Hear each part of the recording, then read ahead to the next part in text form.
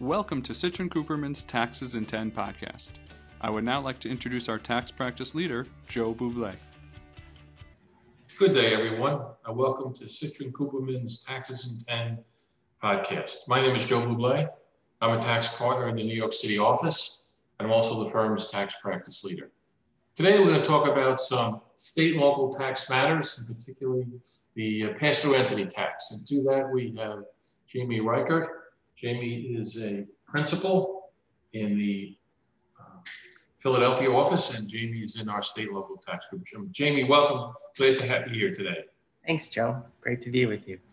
Okay, good. So let's just go through some things on the pass-through entity tax loans to start with, pass-through entity tax rules rather. So just tell us, why are states now in the last year or so passing the pass-through entity tax rules?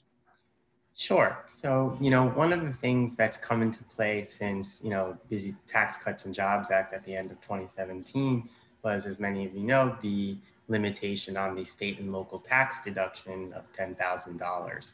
As a result of that, a lot of taxpayers, particularly even business taxpayers who own pass-through entities, in particularly states with high tax jurisdictions, whether it's income tax or even property taxes, are obviously facing the limitation of the federal SALT deduction.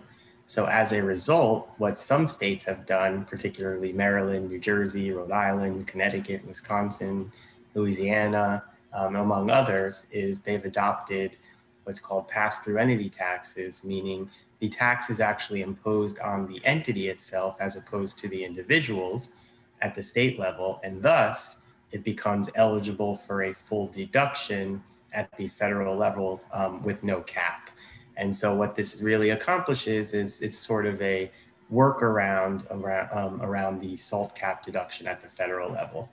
And one of the reasons I think that we're seeing a lot of uptake in activity as a result of the, towards the end of 2020 and now, is that the IRS published guidance, particularly, I believe it was Notice 2020-75, which essentially blessed this concept and said that the IRS will grant the SALT deductions at the federal level. Okay, thanks. Now, when thinking about these taxes and the ones that are enacted by the various states that you mentioned, is there something you just want to talk about, just to talk about how they're structured? Sure. So typically, the usual structure, with the exception of Connecticut, which actually has sort of two alternative bases, is that the tax is imposed on state source income, and the rules usually are applicable in terms of the general rules that are used on an income tax return for apportioning income as well as sourcing income. And then, like I said, the entity pays the applicable tax rate on that income source to the state, and the members or partners of the pass-through entity receive credits, so that when they go file their individual returns in these states, they receive essentially a credit for the amount of tax that was paid on their share of income, and thus essentially eliminating their own personal income tax payment obligations. So tax at the entity level, flow through of a credit to the partners or members, and they take that credit on their own individual returns. Okay, good. So now, what are some of the things that when you're advising clients, some of the challenges or implications that you have to think about before somebody would elect this pass-through entity tax treatment? Sure. So, some of the things and considerations that have come up, some are general and then some are sort of specific depending on the states at issue. So, some specific examples are, for instance, New Jersey, an entity that makes the pass-through entity election to pay the tax, still has to pay non-resident withholding. And so for non-resident members, on their share of income, there's essentially, an outlay of cash that, is only recouped when the partner/member is going to file their return. Another issue that comes up in New Jersey is the application of the tax in the context of tiered partnerships and tiered entities.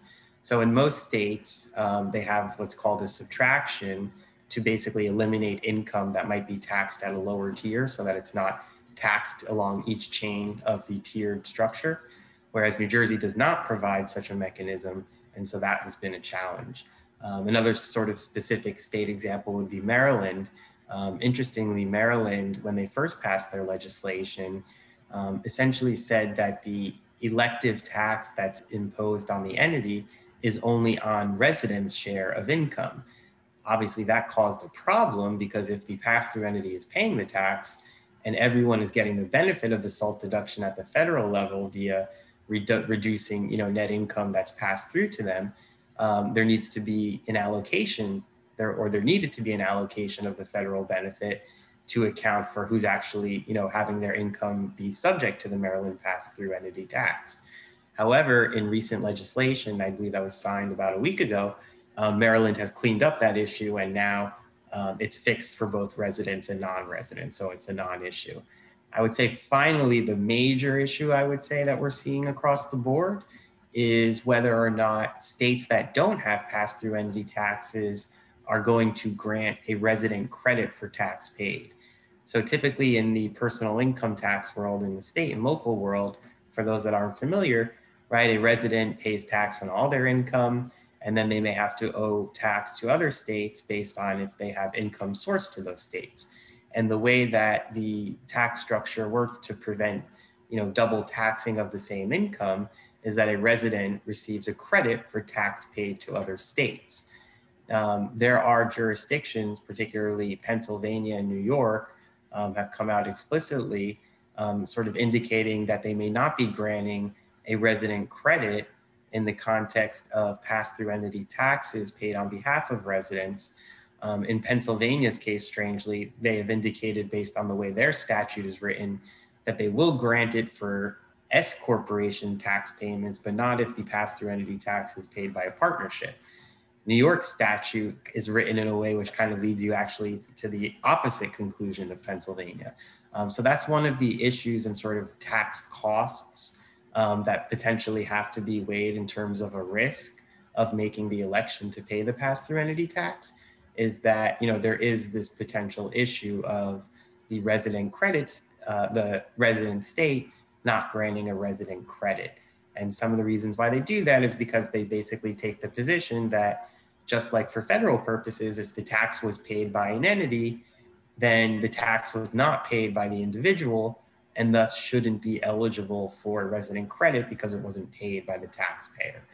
So that's really, I would say, the number one complicating issue we're seeing with advising clients regarding the pass-through entity tax structure. Great, thanks. So like anything in the state world, you got to consider it state by state, and all the other states lopped onto that. Yes, and also, the fascinating thing, not to interrupt, but the fascinating thing also, Joe, is that, does this become, potentially moot going forward if there's a change at the federal level? Or what happens to some of these other states, which like New York, for instance, which indicated they may not be granting the resident credit, but what happens if they start imposing their own pass-through entity tax, which they have discussed recently in budget talks to deal with the SALT implications, as well as, just from a revenue raising perspective. So I think that this is sort of as everything with SALT, a constantly evolving area. Sure. And you would hope if New York State put such a law in place that they would allow credit and the other states would do the same. Yes. Typically what we see is the way that these statutes are written is when they pass a pass-through entity tax, they provide in their statutes sort of reciprocal language for granting a credit for similar taxes imposed by other states with similar pass-through entity taxes. Yeah, that makes sense. That's fair.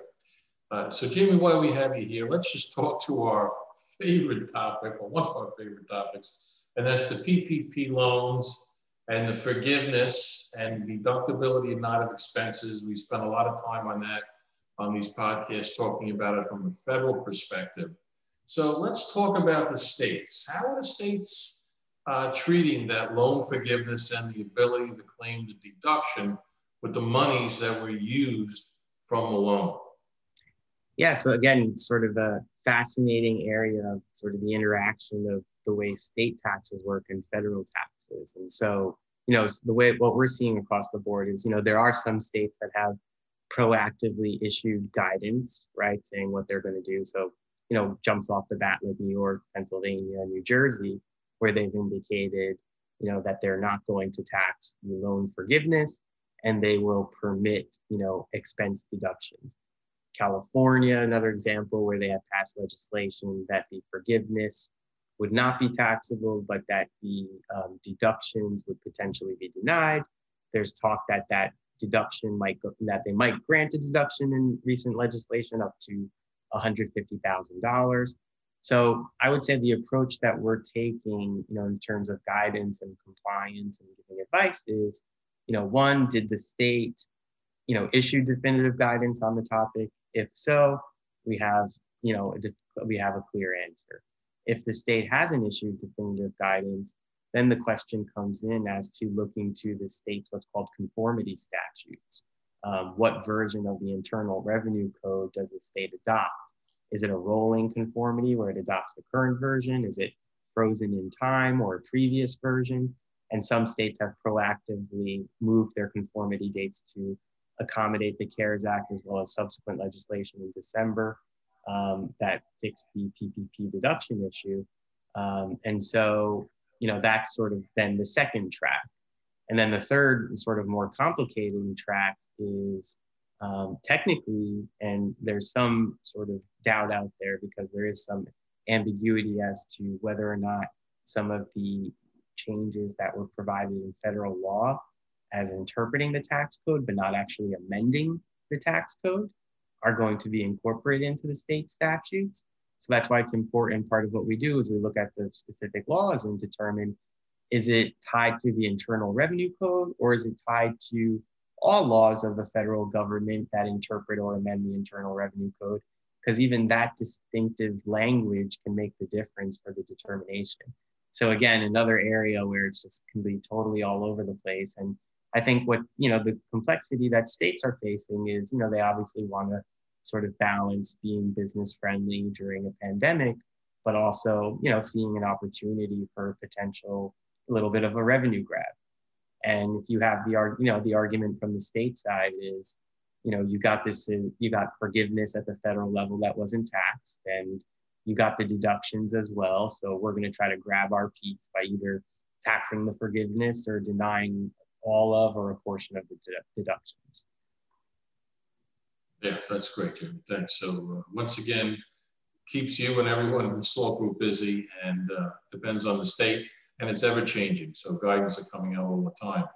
So for people listening out there, stay tuned for any updates that we'll be issuing in podcasts or writing, because this is one of the areas that is changing all the time. And I see emails coming out weekly, how states are taking different positions.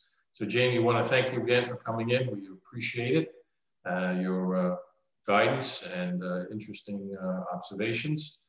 To everyone out there, I hope you enjoyed the podcast. Please keep a mind out for our other podcasts on other topics of the tax area, and hope everyone stays safe and carries on. Thank you. Thank you. Take care, Joe.